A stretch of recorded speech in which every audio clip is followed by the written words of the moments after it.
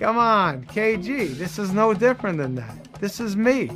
All right? I'm not a fucking athlete. This is my fucking way. This is how I win. All right? All the fucking hard work I do, all the fucking ass kicking and the dues I pay, you're not gonna score on the big one? On game 7? Fuck these people, right? That's how you feel. I know you do. So look. Let's fucking bet on this. Yeah, I'm ready. That tone, we're ready to rock, Tony. All right, everybody, welcome to a special Christmas Eve edition of the Analysis, where Matt and Bob, we're here to pod, we're here to talk some analysis. Got a lot to catch up on, Bob. We got a lot of films. We got Knives Out, South Park wrapped up, Frozen 2's killing it. 2 Popes just got released. But let's start with a possible top 5 movie of the year, Uncut Gems. Hayes, this is what I want, okay? This is what I want from you. And you do lightning bets, right? You do lightning bets? I want Matt Hayes to open. I want Matt Hayes with the amount of microphone time. I want him with most airtime today. And I want Bob Pantalone to cover the spread. Yeah, let's book it. I like that 3-way parlay. It's a nice little parlay today. So I've already got one down with Hayes in the open. Yeah, you nailed that. Although it's a pretty good bet if you're listening. Let's do this. Let's talk about what the movie is, why people should see it, and then maybe for those that have, kind of get into some spoiler plot specific talk. So Uncut Gems, Sandler, Safdie Brothers. The trailer looked dope. You knew it was going to be a lot of fun. A lot of buzz on this. A lot of buzz for Sandler. That fish out of water type conversation. People going, hey, Adam Sandler is actually in a real movie where he's not on vacation with David Spade. And you go, oh, okay, cool. Yeah. I forgot he's kind of good when he wants to be. Yeah. You forget Paul Thomas Anderson cast him in a lead, right? Yeah. Noah Baumbach has cast him in a lead. Like, the guy can do some real shit from time to time. And obviously the movies we love, he's perfectly fine in as his doing his comedy. It's just the latter life, grown-ups 2, all the crap he's doing for Netflix, kind of in the trash. But did this movie live up to those expectations for you? It did. It actually exceeded the expectations because me too. When I was hearing a lot of the buzz, and you were hearing in September that people were excited about his performance from the film festival circuit, I went, okay, I'm sure that it's a lot of people that went in with really low expectations given Adam Sandler's last 10 years of work, but I was like, there's probably this fish out of water where people are just a little surprised, but it's probably going to be a pretty good movie. But I was absolutely floored with this. I've actually seen it twice, and I know we're gonna really rip into this, the structure of this movie, but absolutely relentless energy, and it's really paired nicely with Adam Sandler's warm-heartedness, and despite all these sleazy, just sometimes frustratingly stupid decisions that he's making about his life, you're still kind of rooting for him, and you're pulling for him in this story just because of his general aura and nature. And he wants everybody to be hydrated. Offer some water, propels. Yeah, it's fresh water. Yeah, get the cold waters. It's cold. It's cold, KG. It's cold. Hey, get him the cold water. And you're right that it's funny. There's some really funny bits in this as well. But it just stressful for about 2 hours and 15 minutes in a good way. It's 2 straight hours of adrenaline shot to the heart. It's like, it feels like a scene from Pulp Fiction. Really? The entire time, you're just coming to life. Just and it does such a good job of showing you not just the decisions that he makes in this movie that keep folding into each other and keep compounding, but you realize that this movie could have really started a month earlier in his life, and there would still be that same amount of chaos, right? Because there was 6 other decisions before the movie even starts that you just jump right into. Right. He's lost a lot of bets going. He's dug himself a pretty deep hole when the movie opens. Yeah, that buzzer just keeps ringing, and the collectors are already on him in that first scene. Yeah, Yeah, and so he's going all in. He's going for this gem. He's dumping a lot of money to get it. He thinks he's going to make a lot of money. But the claustrophobic feeling of like that tiny little jewel store, in Gem Row in New York, wherever that is. It's just like a bunch of stores next to each other, and he's got a little tiny space, and he's got all these big guys in there at all times. Well, and that's New York, right? Yeah. And then there's even a guy that says later in the movie, I'm claustrophobic when he locks those dudes in that. But yeah, it is a very claustrophobic feeling, and you're constantly looking at those monitors and watching these different people that he's screwed over coming after him, and you never get a break. Even when he's at his Passover meal, there's the dude is right across the table from him. It's his brother-in-law or whatever. It's guy that's all shaking him down is at his family meal. And then he's at the kids' play, and it's just like dudes are right behind him. You never get a breath with this man, and it's just a driving energy throughout the entire movie. And they really put you in that perspective of what it's like to be an adrenaline junkie and a gambling addict. Oh yeah, just force you into this tinderbox with him and just make you sweat it out along the way. So yeah, I mean, highly recommend. Is this going in your top 5 for the year? For sure, yeah, for sure. It's definitely it's nerve wracking, man. You even, back to the claustrophobic thing, you even get stuck inside of a trunk with the character, but it's just right.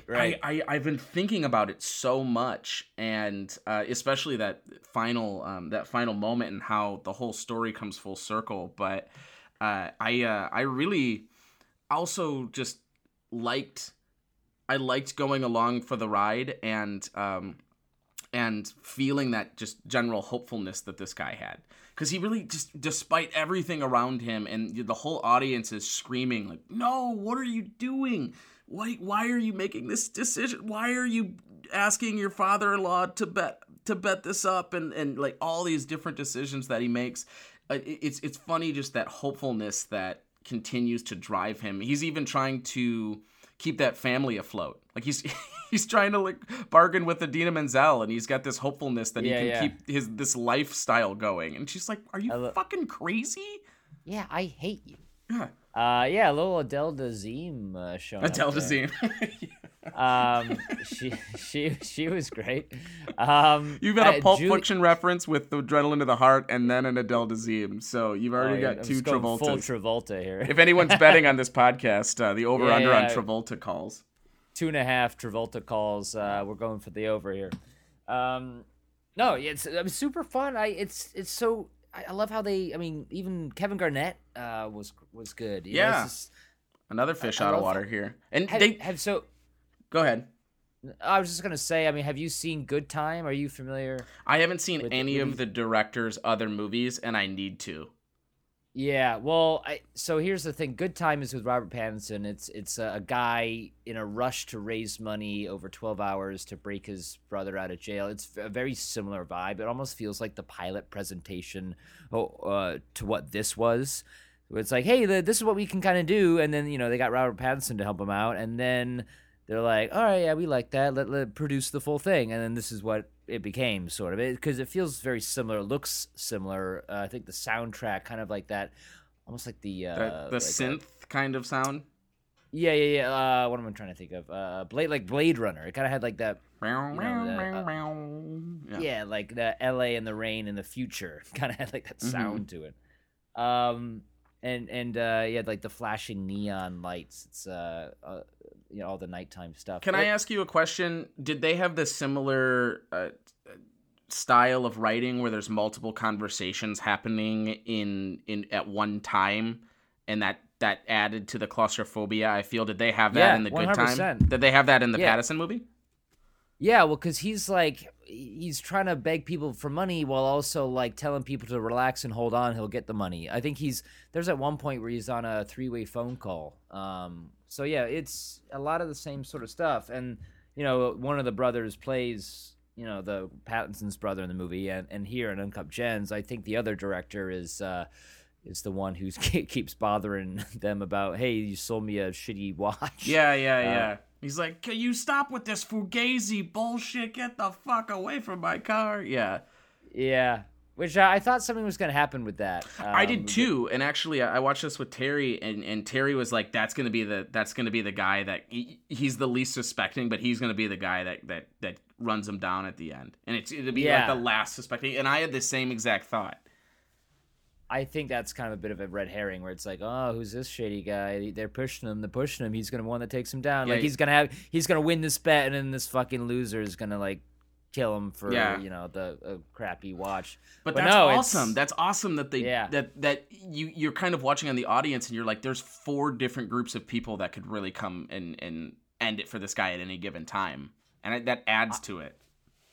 I love so he hits on that crazy bet halfway through the movie, and he's like, "Yeah, we're good, we're saved. I just 40 G's on KG, sold him the stone. He was he had a great night." And then his brother-in-law stops the bet as he's kidnapping him at their kid's recital. He's like, "You stopped the bet! Ah, you idiot! We hit it! You fucking idiot! Yeah, I heard you've been resurfacing your pool. My pool! Wow.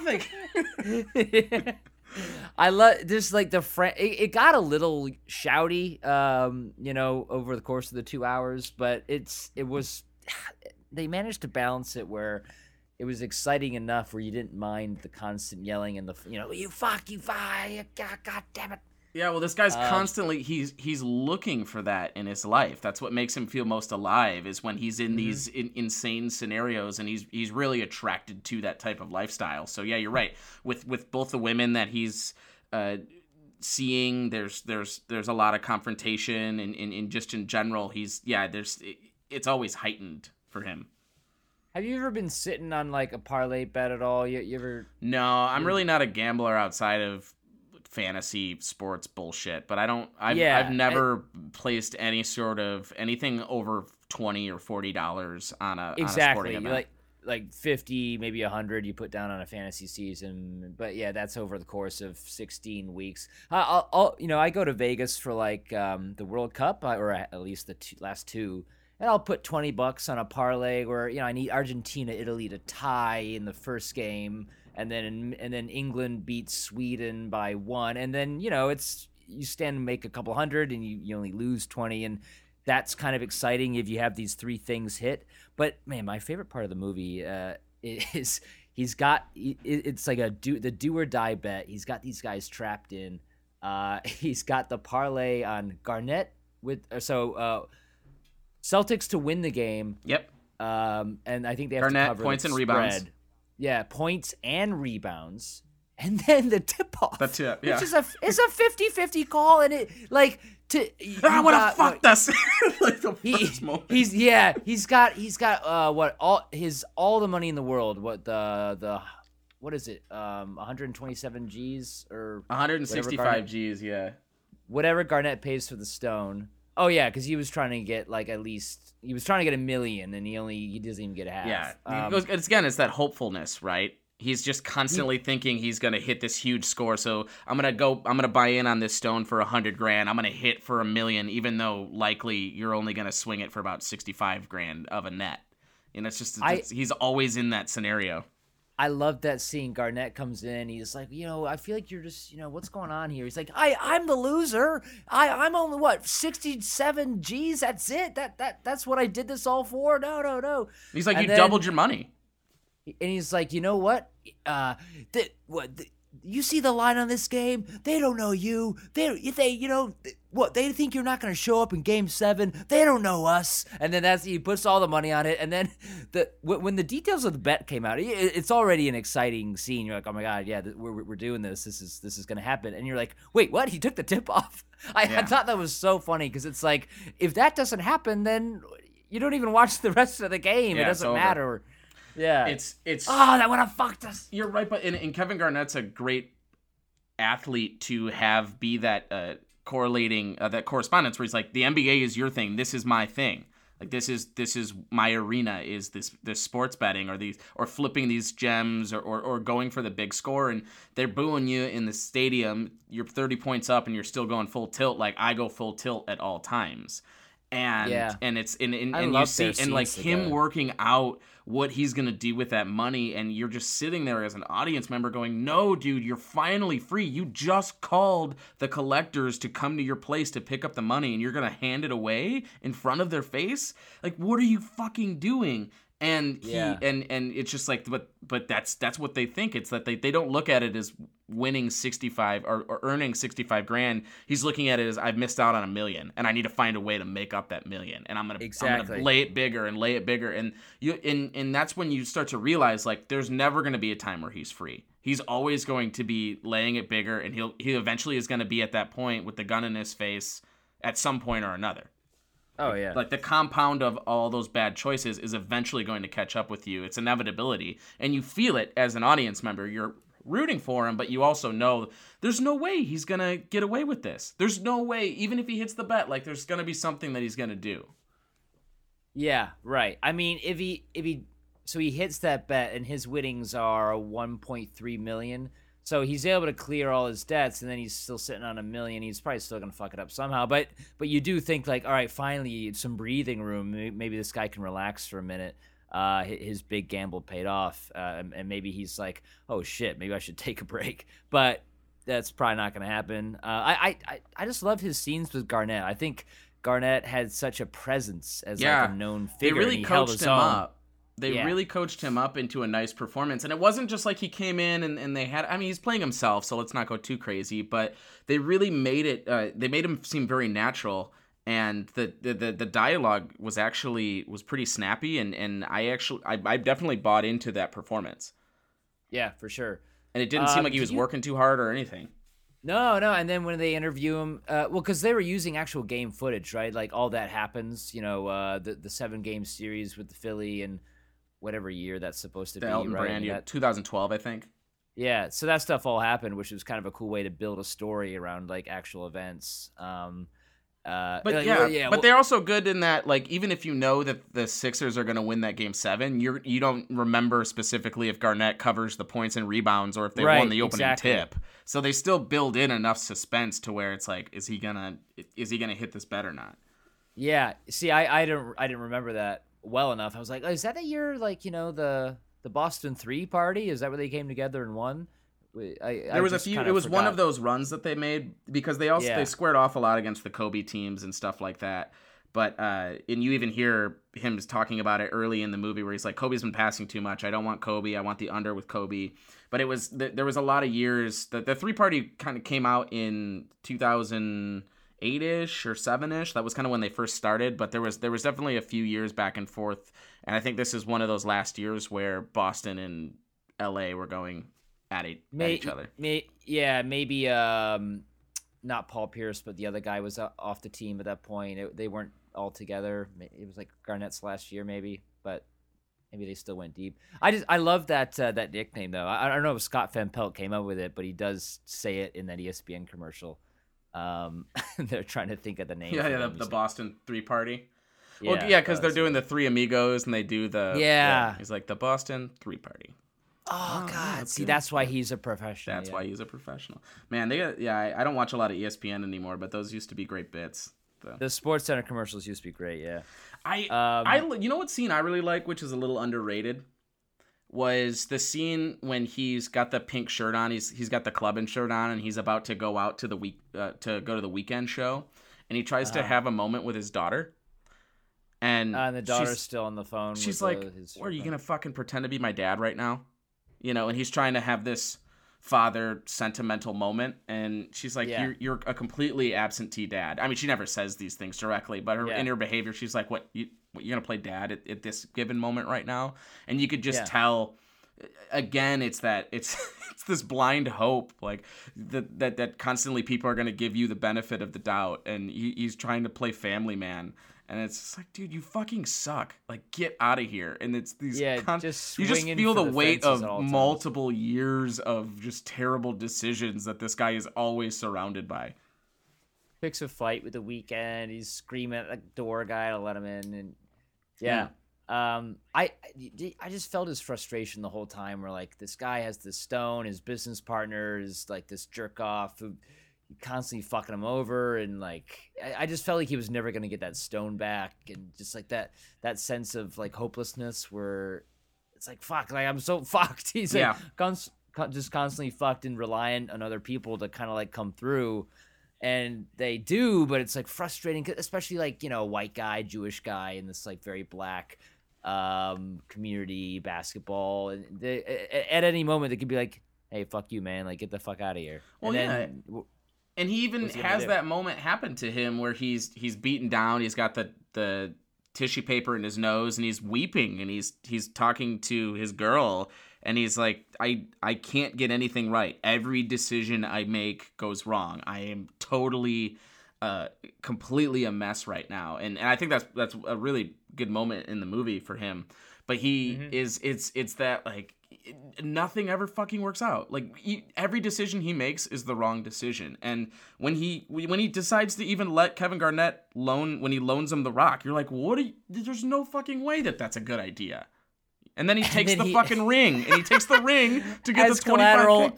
It's like immediately pawns it. Yeah, he's got like six different schemes all in the air at one time. It's like, you think these are all gonna pay off, you moron?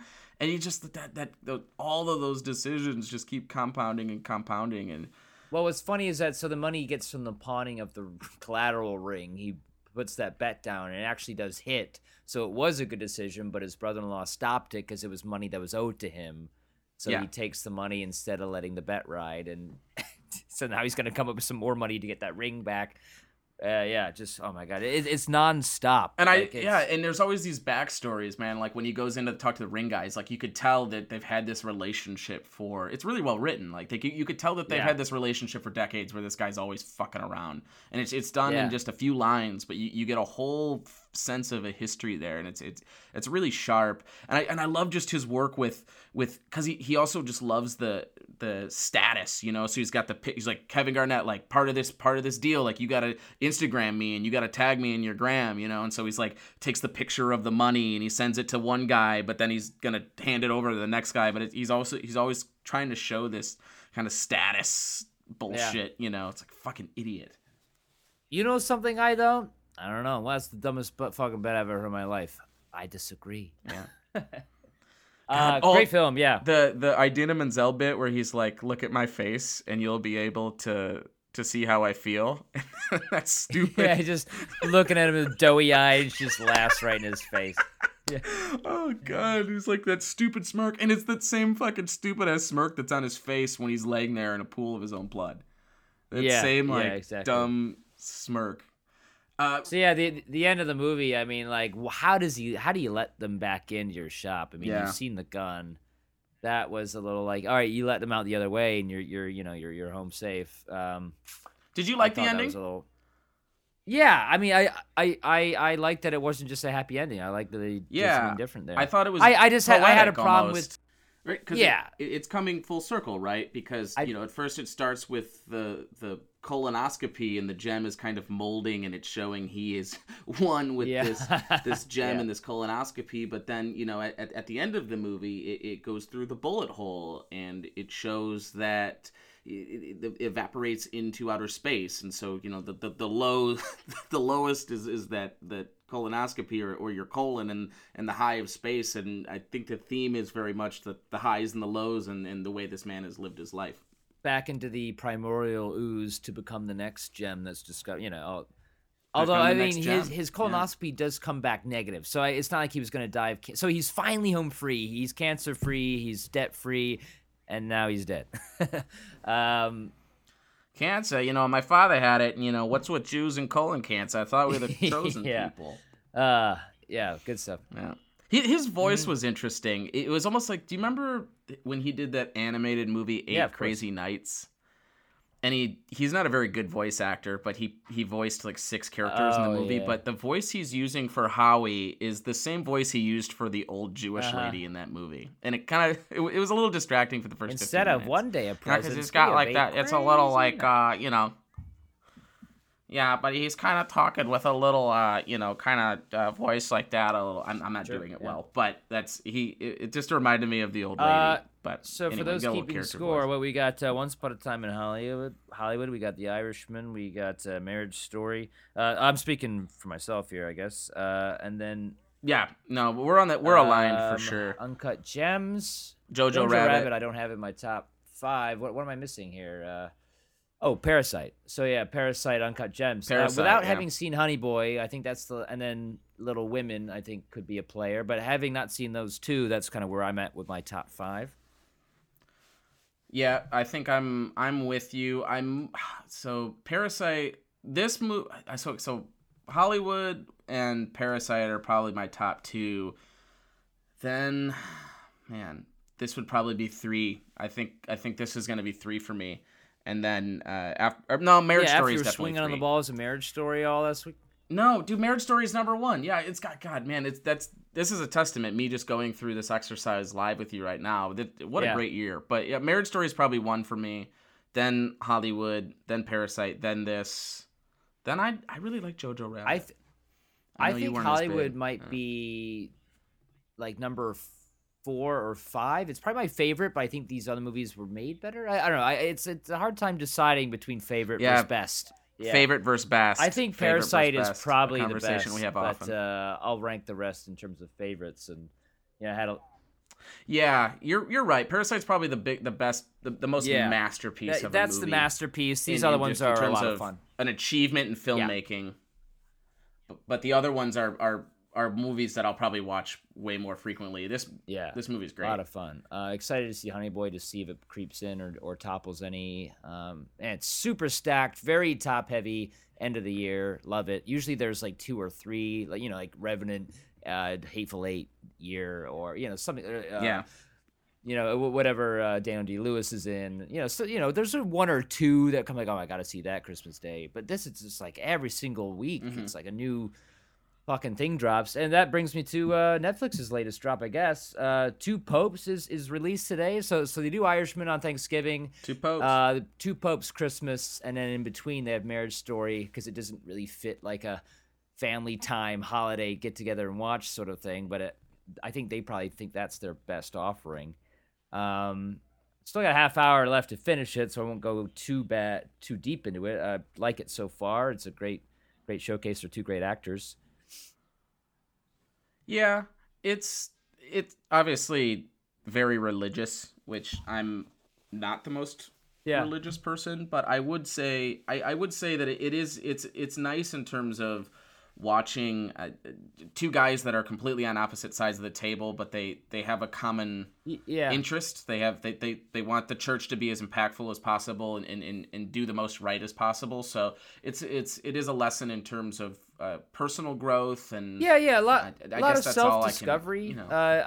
You can kind of put the church stuff aside, really, and just have 2 guys trying to figure some shit out and just come to grips with their own sense of self-being. It's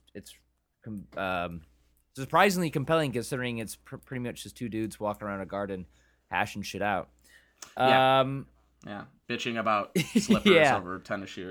South Park wrapped up season 23. We haven't got a chance to really talk about it since the season finale of Integrity Farms. Every episode since then has been an absolute banger.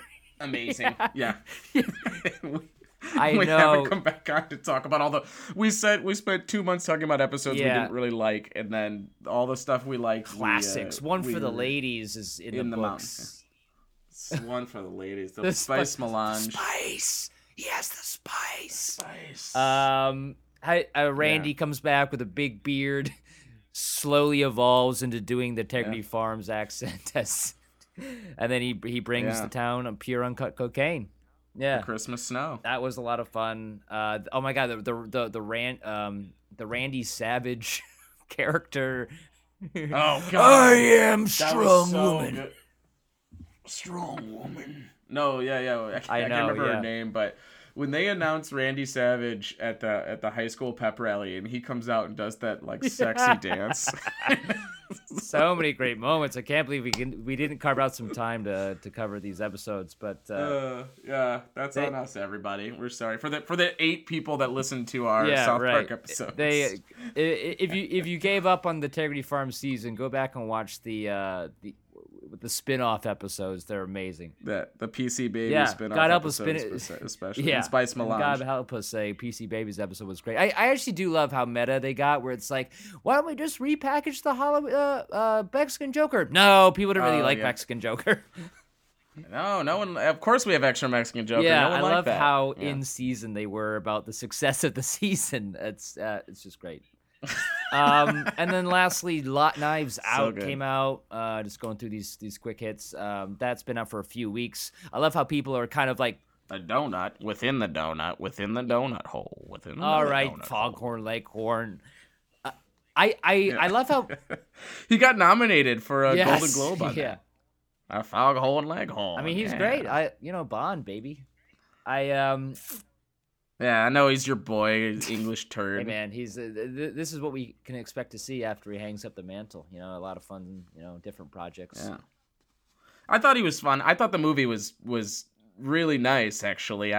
What a nice little amusement park ride. Great original IP, although I guess you could say it's a Clue ripoff, and also Strangers on a Train, or what's the Murder on the Orient Express.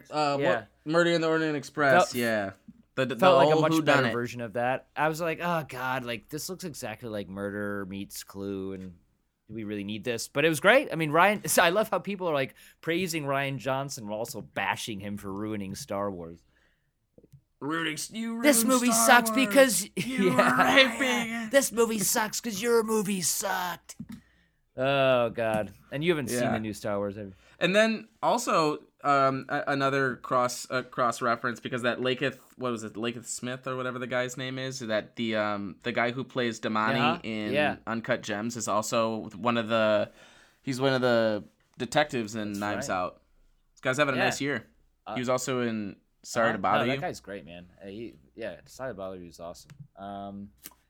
That's that kind of that's. I think Knives Out would be such a great give it a stream, but also it's a fun take your family to the theaters watch as well, Yeah. And then on that same note, I went to go see. Like it's Stanfield is the name of that guy. I went to go see Frozen 2 the other day, which I thought was a lot of fun. Yeah. Oh, you did?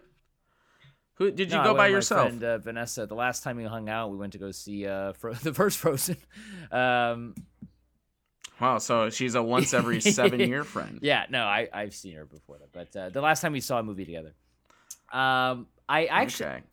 And what did this do for you? Kind of sell it to me here. It's better than Frozen, but the songs aren't as good. Okay, so let's examine. All right. So the first Frozen's like an instant classic. It's lightning in a bottle. It's like the best Disney movie since, I don't know, Pocahontas, Mulan. Like kind of like the end of the golden era there. It's an absolute phenomenon, and I don't know if you saw it at all, but I mean, Let It Go is up there with like the old timers. I saw Frozen. I'm not that big of a cineturd where I'm not gonna see Frozen. But this one is better. I think the story is better. It's like darker. It's funnier, and they You do know that I like really dark. Nail the songs as much, but it's funnier. Some of the way. Well, Let It Go might be one of the all-timers. Like, I'll show you the world. It's hard to. It's hard to have an all-timer every time exactly. Out. That's my take. I thought it was a better film. With not quite as good. Good. I'm excited to see it. So I saw that right after seeing Star Wars, and I gotta say, Frozen 2 is a much better hang. Okay. Yeah, I'll see Star Wars, and we can come back and talk about that and laugh soon. about all the people that. Yeah, Frozen 2 also just the the marketing of the toys, and especially you know what I saw months ago was the new Frozen 2 dress in Target. They launched that in early October, so you could get a new Elsa dress. But I'm like, man, and there's just people just racing to buy these dresses, and it's Disney, man. They know how to slang them toys and them dresses. And all the cute little baby Yoda. It's a new dress? She's got a new dress? I must have it. Well, hopefully we'll get Gotti 2 sometime in the future. Hey, third Travolta. There we go. Yeah. All right. Hey. We got the over. One of the worst movies of the decade, which is competing with Cats, I guess. Have you read the negative reviews of Cats? They're hilarious. It should have been called Dog because it's a dog. I have seen sights no human eyes should ever see. It's truly incredible, and I hope I never see it again. You know, just amazing. I love $100 million flops that Yeah, nothing. When a movie flops in Hollywood, it just goes. No one talks about it. It just disappears. This movie's gonna lose so much money. Especially because you're like, what? It's gonna lose more money than It's gonna lose more money than Howard. I know. Yeah. Uncut Gems. And you're like, what are you thinking? Of course, this is gonna be stupid. And the fact that like Taylor Swift is like writing new lyrics and songs, and she's a big part of it, and all like the Taylor Swift fucking dumb fans out there can suck on it. Yeah. Dude, if they got $1 from every Taylor Swift fan, they'd probably make their money back, and they still can't even get that. God, it was awful. Oh my god. Well, cool. Yeah, we I think we hit them all there, Bob. 34 minutes, so we got it in. It felt like Howie there. Yeah, sweating. juggling multiple movies, multiple scams, and one Trying podcast. To fit in Travolta references. We're keeping the balls in the air. Inevitably, someone's gonna break through my front door here and shoot me in the face. There's no way they can pull it off. I mean, that's coming regardless. I mean, the amount of people you've pissed off. Yeah. Well, excuse me while I go hide in the closet here and text somebody to come over. Ask them what they're wearing. Do a little wife fucking of someone else's wives. All right, I'm gonna play you out with some Taylor Swift on that note. And you're gorgeous. Yeah. Memories. No, I'll play everybody out with the new Frozen song. Into the unknown. Yeah. Into the unknown. All right, Hayes. Well, you go into the unknown. Merry I'll do Christmas, the same. Bob. Thanks everybody for listening. Merry Christmas, and don't forget to like and subscribe. Talk to you next time.